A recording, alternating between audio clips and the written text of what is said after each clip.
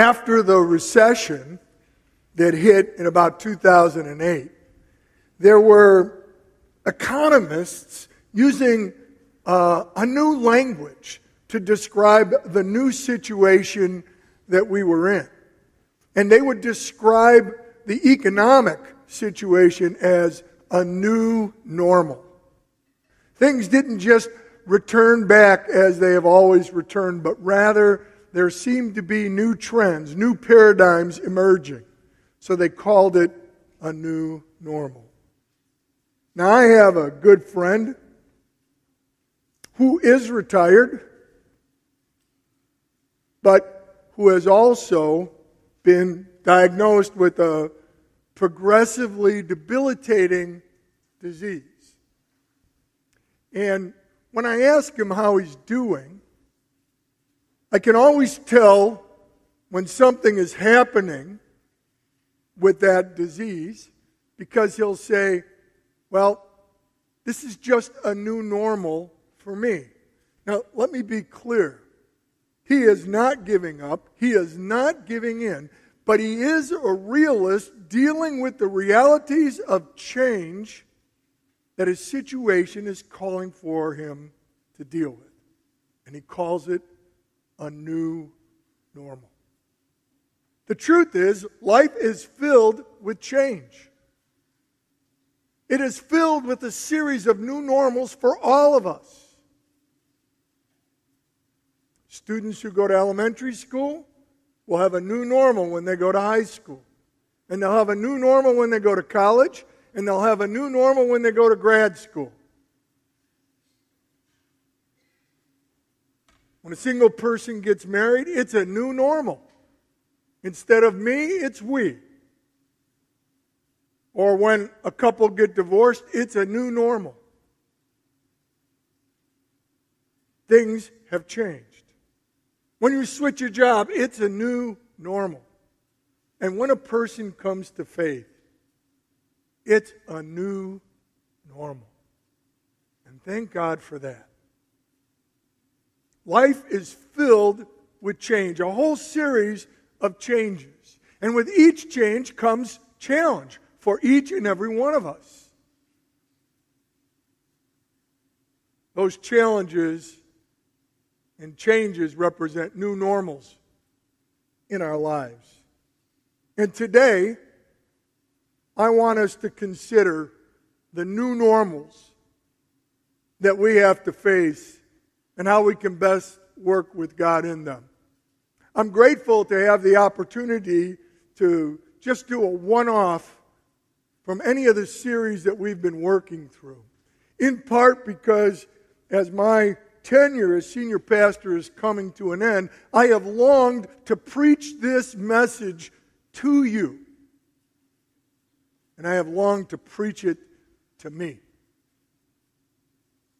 It is relevant in my personal life as well as yours, but it is also relevant in our collective lives.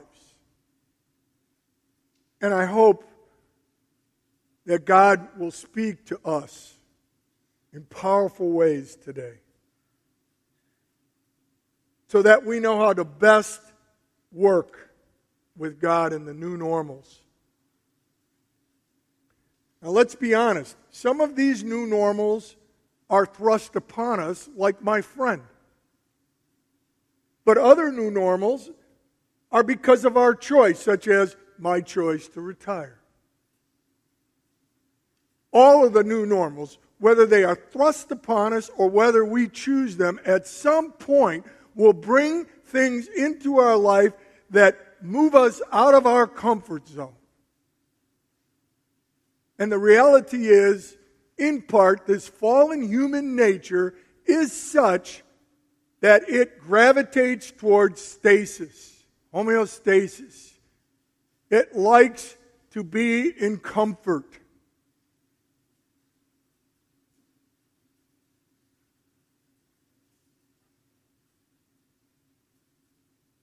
This morning we're going to look at what Jesus said about the new normal of His presence in the world.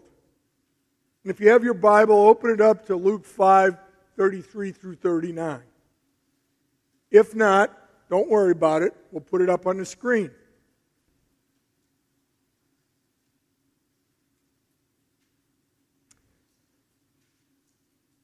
Dr. Luke writes that when Jesus called Levi, a tax collector, to become one of his disciples, Levi, who is also known as Matthew, decides to throw a party for Jesus.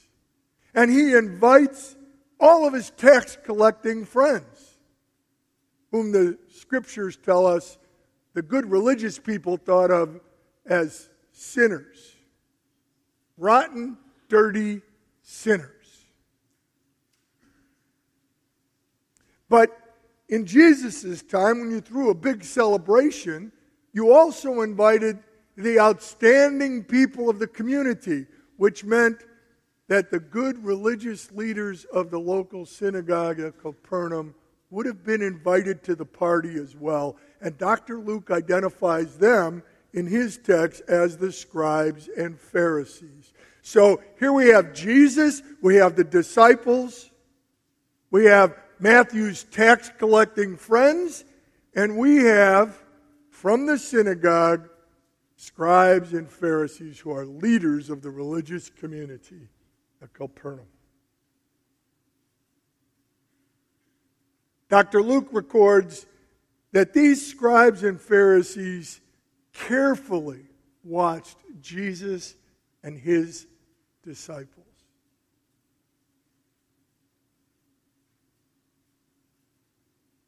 They asked Jesus, "Why do you eat with tax collectors and sinners?" As though because he claims to be a religious man, he would not associate with sinners. Jesus answers their question. Then they ask, "Why is it that your disciples do not observe the religious traditions of fasting and praying like we do? Why, even John the Baptist's disciples fast and pray." So let's read the text, because this is the context for it. Beginning with verse 33. And they said to Jesus, "The disciples of John fast often and offer prayers, and so do the disciples of the Pharisees, but yours eat and drink." And Jesus said to them, "Can you make wedding guests fast while the bridegroom is with them? The days will come when the bridegroom is taken away from them, and then they will fast in those days." He also told them a parable. "No one tears a piece from a new garment and puts it on an old garment. If he does, he will tear the new, and the piece from the old will not match the old. And no one puts new wine into old wineskins. If he does, the new wine will burst the skins, and it will be spilled, and the skin will be destroyed. But the new wine must be put into new wineskins." And then Jesus added this, "And no one, after drinking old wine, desires new, for he says, the old is good."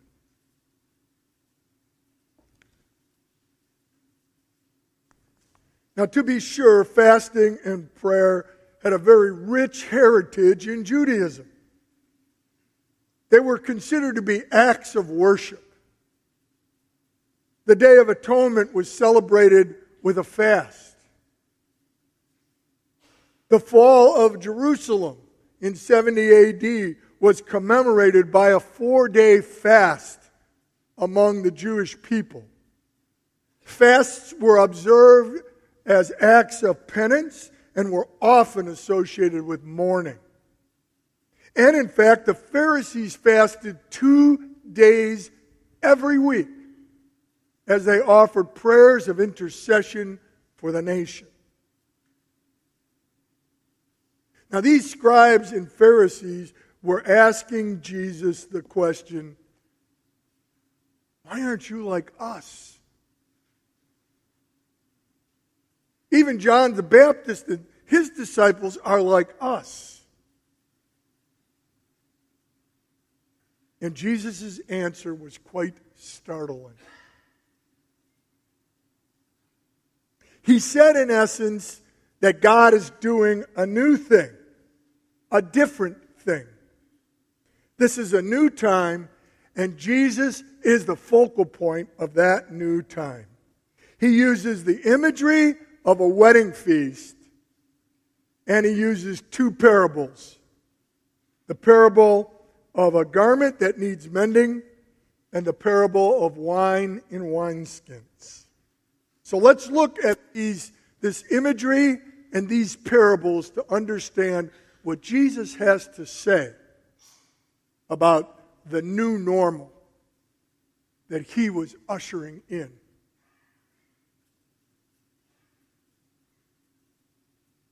Jesus was describing the circumstance and taking it out of the context that the scribes and Pharisees were suggesting it ought to be in.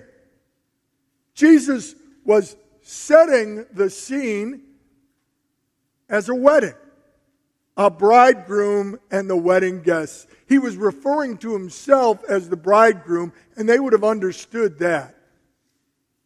And therefore, they would have understood that the disciples were a wedding guest. And what he was saying is it's inappropriate. It's just not appropriate to be in mourning at a wedding. A wedding is meant to be a celebration.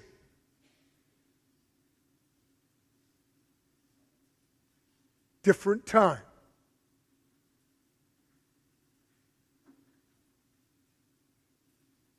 He doesn't explain it. He just simply tells them this. It's not a time for fasting, but for celebrating. Then Jesus, though, says that there will come a time when the disciples will fast. And he describes that time as his own death. He's not telling them exactly that that's what it is, but that's what he's alluding to. And it is his atoning death that will usher in this new thing which God is doing.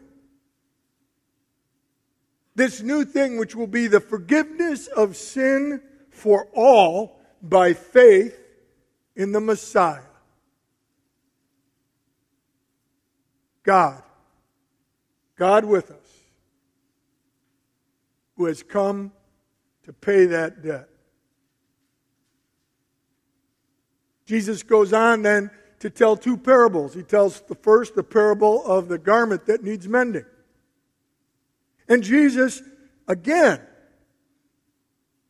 is alluding to the fact that he's the new cloth. And he says, no tailor or seamstress would ever sew a new piece of cloth to patch an old garment. It produces two problems. First, the new cloth is ruined.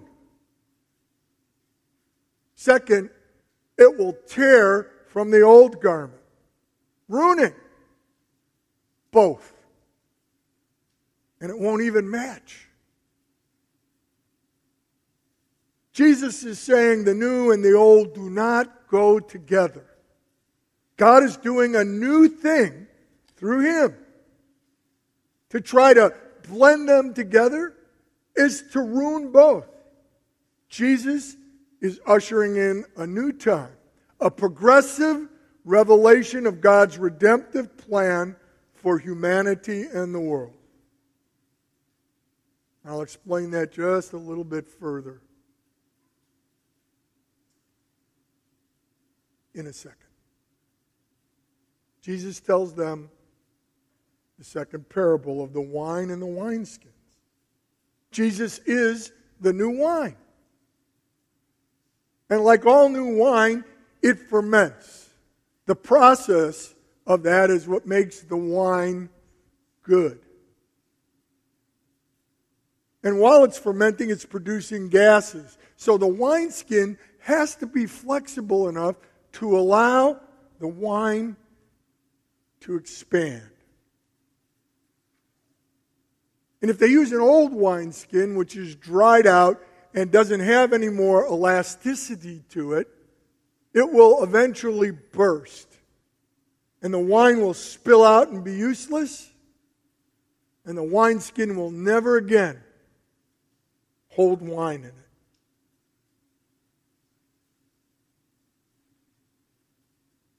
Jesus was suggesting that the new and the old have different natures to them.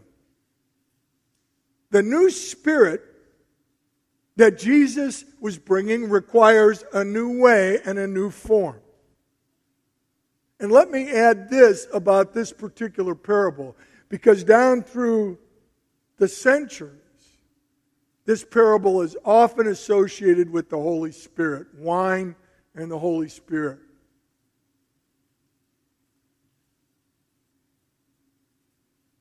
And if that is true,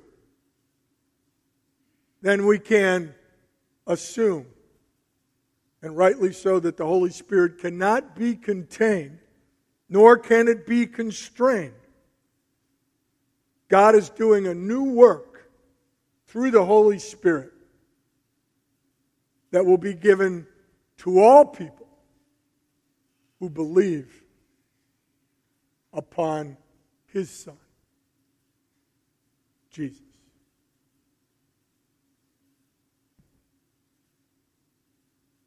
The old and the new have different natures, even though they do go together. They represent the progressive revelation of God's plan for the redemption of humanity and history. But as such, they cannot be blended.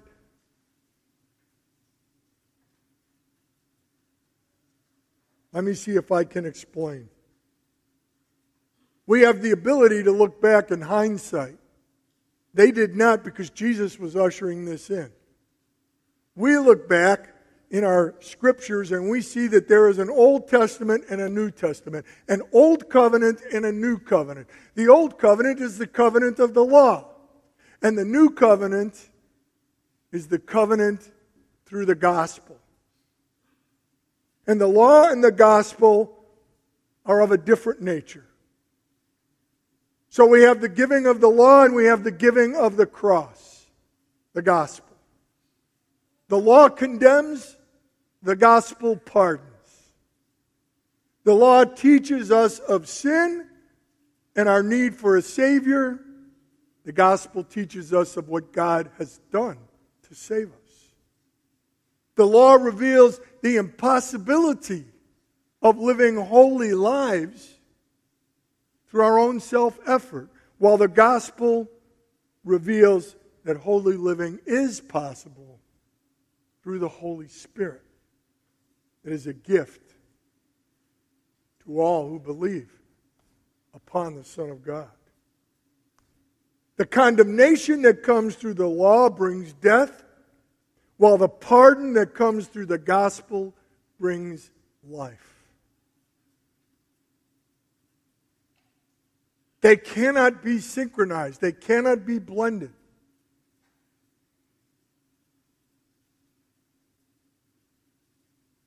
History proves that Jesus was right. They would not be. In 70 AD, the Romans destroyed the temple. They exiled the Jews from their homeland, and they would stay away from there until 1948, when Israel would become a nation once again. The Judaism of Jesus' day, when the temple was destroyed, would never again exist. That form of Judaism ended in the exile. There is no longer animal sacrifice for the forgiveness of sins. Judaism would never again practice that. The new thing God was doing required a new form and a new spirit and a new way. What Jesus said next was quite revealing as well. He didn't denigrate the old for the new. He simply spoke the truth when he said some will prefer old wine to new wine.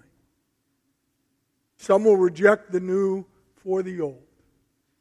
Some will reject Jesus and the gospel for the law. So what do these parables mean? How are we supposed to understand them? Well, first let me say this. I am not suggesting to you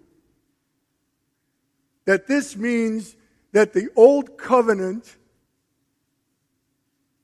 of the law is irrelevant. It is not irrelevant.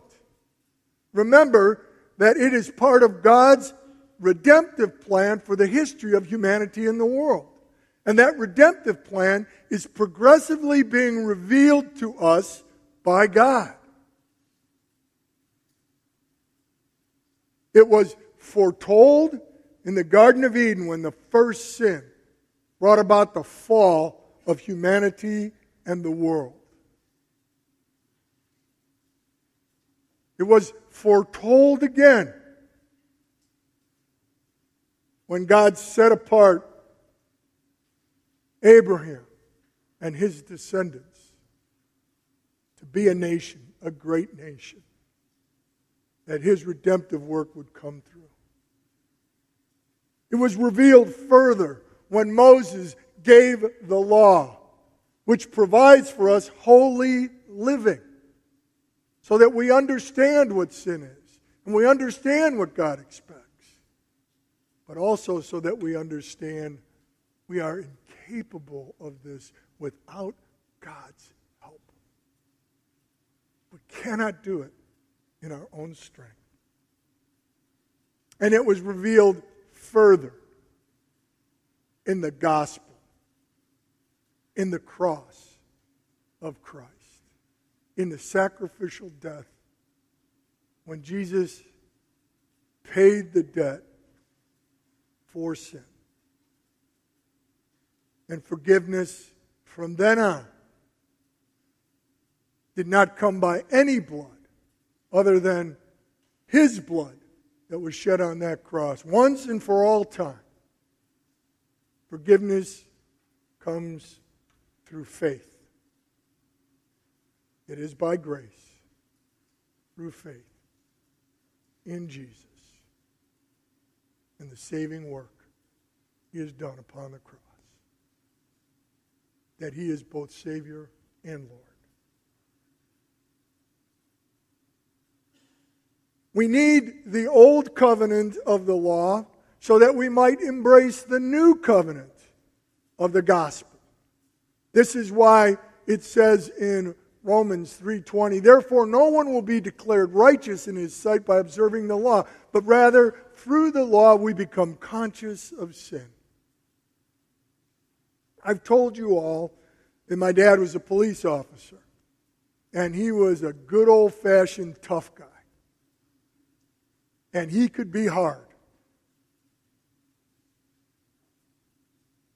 And believe me when I say he could toe the line and make you toe the line. So when I came to saving faith in Jesus, it was so different for me. Grace. Grace. Mercy. And even to this day, when people show me grace and kindness,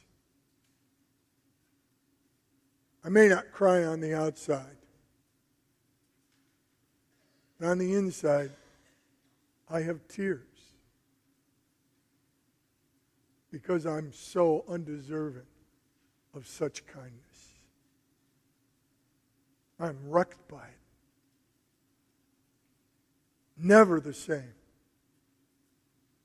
because of it. When my daughters were born and my wife and I talked about raising our kids, I was adamant that we would not raise them in the way my father raised them, and my wife was grateful for that because she had heard the stories. We were going to raise our daughters in grace. Grace was going to abound in our home. until they got to almost junior high age. Yeah, laugh. It was hilarious. Our house was out of control. We had taught them the difference between right and wrong, but we didn't hold them real accountable because, after all, we weren't into the law. We were into grace. So we were constantly excusing what the law was condemning. At least that's how they were taking it. Fortunately, we were smart enough to get help. And we began applying the law and consequences to things and boundaries. Because grace without the law just becomes enabling. There are no limits. There's no understanding of mercy. And fortunately, as the girls have grown up, and as we've kept to our boundaries in the law and done it together, they have come to a much better understanding and have a certain gratitude now for grace and mercy when it comes their way, rather than an expectation that it should always be there.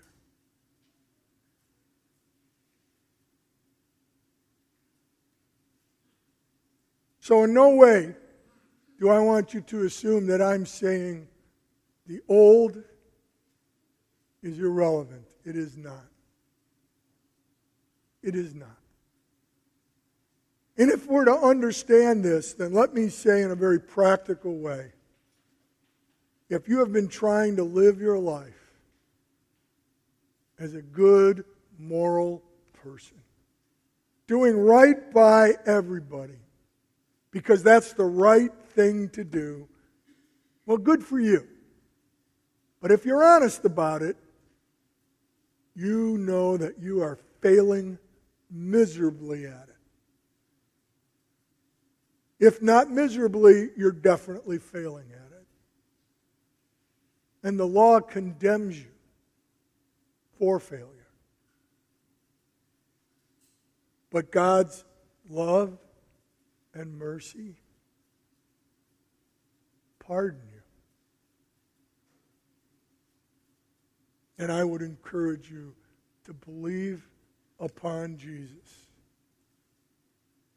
and the cross. To trust that He is the manifestation of God who took all of that upon Himself. And the way that we are seeking does not come through us, but it comes through Him. And through the Holy Spirit that He sends to us to empower us to live more and more like Him.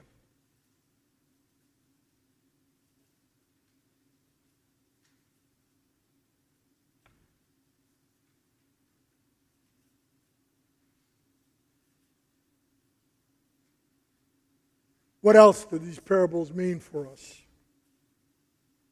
How do they encourage us to deal with change, the new normals in our lives? Well, let me say this. They warn us. These parables provide a warning for us. First, they warn us about thinking that we always know what is best.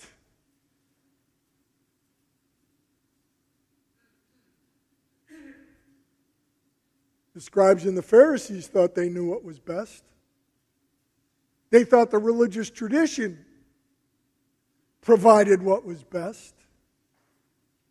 And they wanted everything to fit into that thinking.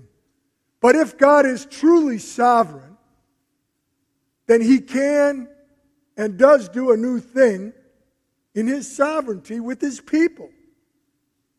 And we must acknowledge that. So this is what I would say to you. If God is doing a new thing in your life, instead of resisting it, ask God about this new thing and what God wants you to learn from it. And then ask God to give you the grace and measure of His Spirit so that you can deal with it. Because He will give you what you need to deal with it. Here's another thing the parables warn us about. They warn us about holding on to the past too tightly. We need to leave room for the new things that God does in our lives. We have just gone through a series of Isaiah.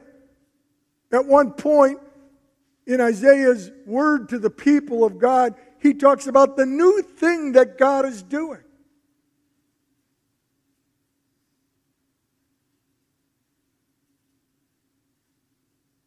Don't hold on too tightly to the past. Leave room for the new thing. God wants us to learn and to grow. And that means He's going to stretch us out of our comfort zone. God created us so that we would continue to grow more and more and more into the image of His Son and into this relationship with Him. And if that is true, then the way we were created, we will be growing in Him throughout eternity.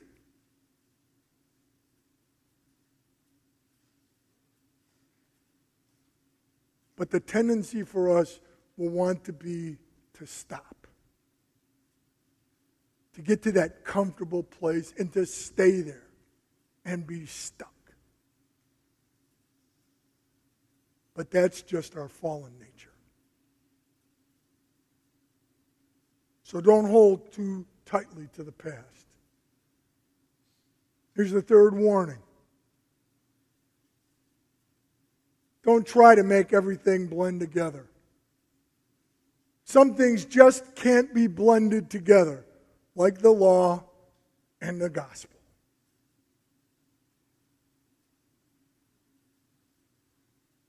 Let go of the past and embrace the new normal. That's what I would say. Acknowledge the tension and the anxiety you're having with it, but trust that if God is bringing a new thing into your life, He's also bringing the Spirit in a way you need it so that you can live in that new thing. Some of you have challenges that you may be facing in your relationship, and you don't know how you are going to rise up to that challenge. Because you look at it and you say, there's no way I can be that. There's no way I can do that. That's true. But if God's Word says that you get to be a new creation every day in Christ, then why can't God bring that about in your life? If you will submit yourself to Him. To Him. Here's the last thing from these parables that it teaches. And this is a great point. Maybe the most important. That Jesus is the great change agent of God.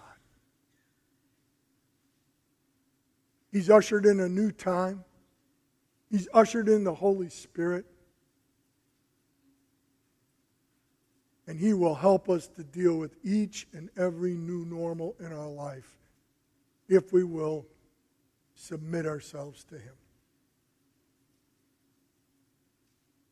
With His help through the Holy Spirit, we're going to be able to embrace every new thing and every new challenge and every new normal, whether God has allowed that in our life or whether God has brought that into our life. Amen? You sound so happy to receive that word. Well, I have one more application, and this is personal. Because this is something I want to say to you while I am still your senior pastor. I have been in full-time pastoral ministry. I will have completed 40 years at the end of this year. And I have learned a ton of stuff. More than I ever wanted to. So, here's what I'm going to say to you. It's been my experience that church people often resist the new thing that God wants to do with them. And if you think I'm kidding you, I could bring a host of pastors up here who would love to tell you how his church is resisting the new thing that God wants to do with them. I remember as a young man, I just wanted to say to people, hey, leave, stay, get on board, but get out of the way. Because so many of them were in the way. Not very smart of me, was it? But God was teaching me. And I learned that He was doing something with all of us. And it was good. And sometimes it was hard. So let me say to you, have confidence in God. Don't be afraid of the new thing that God is doing. And by your confidence in God, have confidence in Pastor Tim, who God has placed as our senior pastor. I do.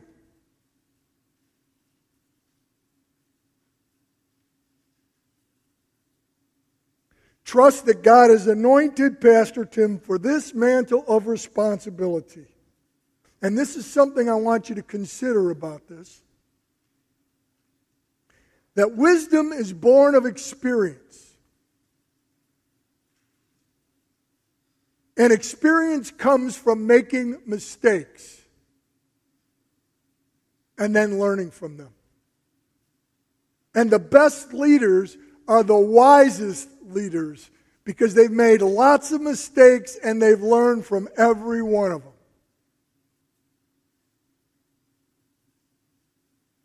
So make sure that there's plenty of grace abounding in this congregation for each other and for your leadership. All your leadership.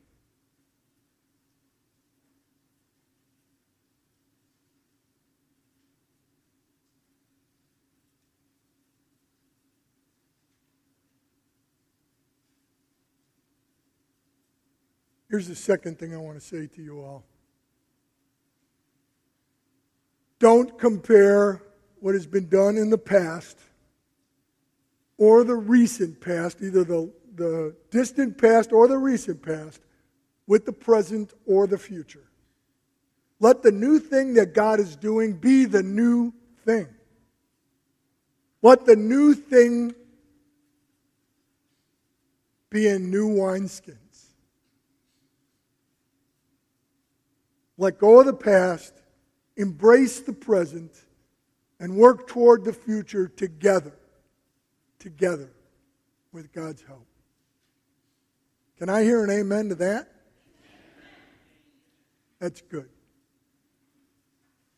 Here's the big idea today.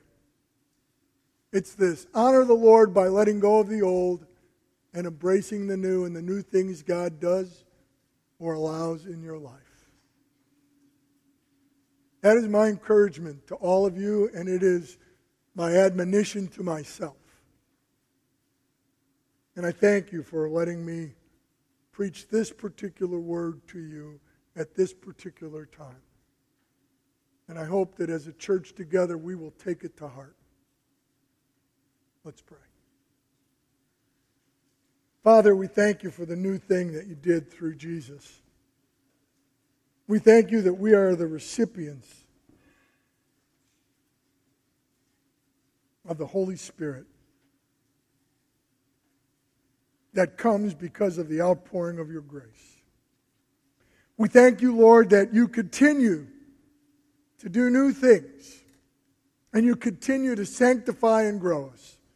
I pray that you will help each person here to deal with the new things in their individual lives. and to remember the lessons from your word today. And I pray that you will help us together to embrace the new thing that you want to do with us together here at North Suburban Church with Pastor Tim as our leader. I pray that you will fill us with an outpouring of your Spirit. May there be fresh wind and fresh fire. And I pray that it would be to your glory. In Jesus' name. And everybody agreed and said,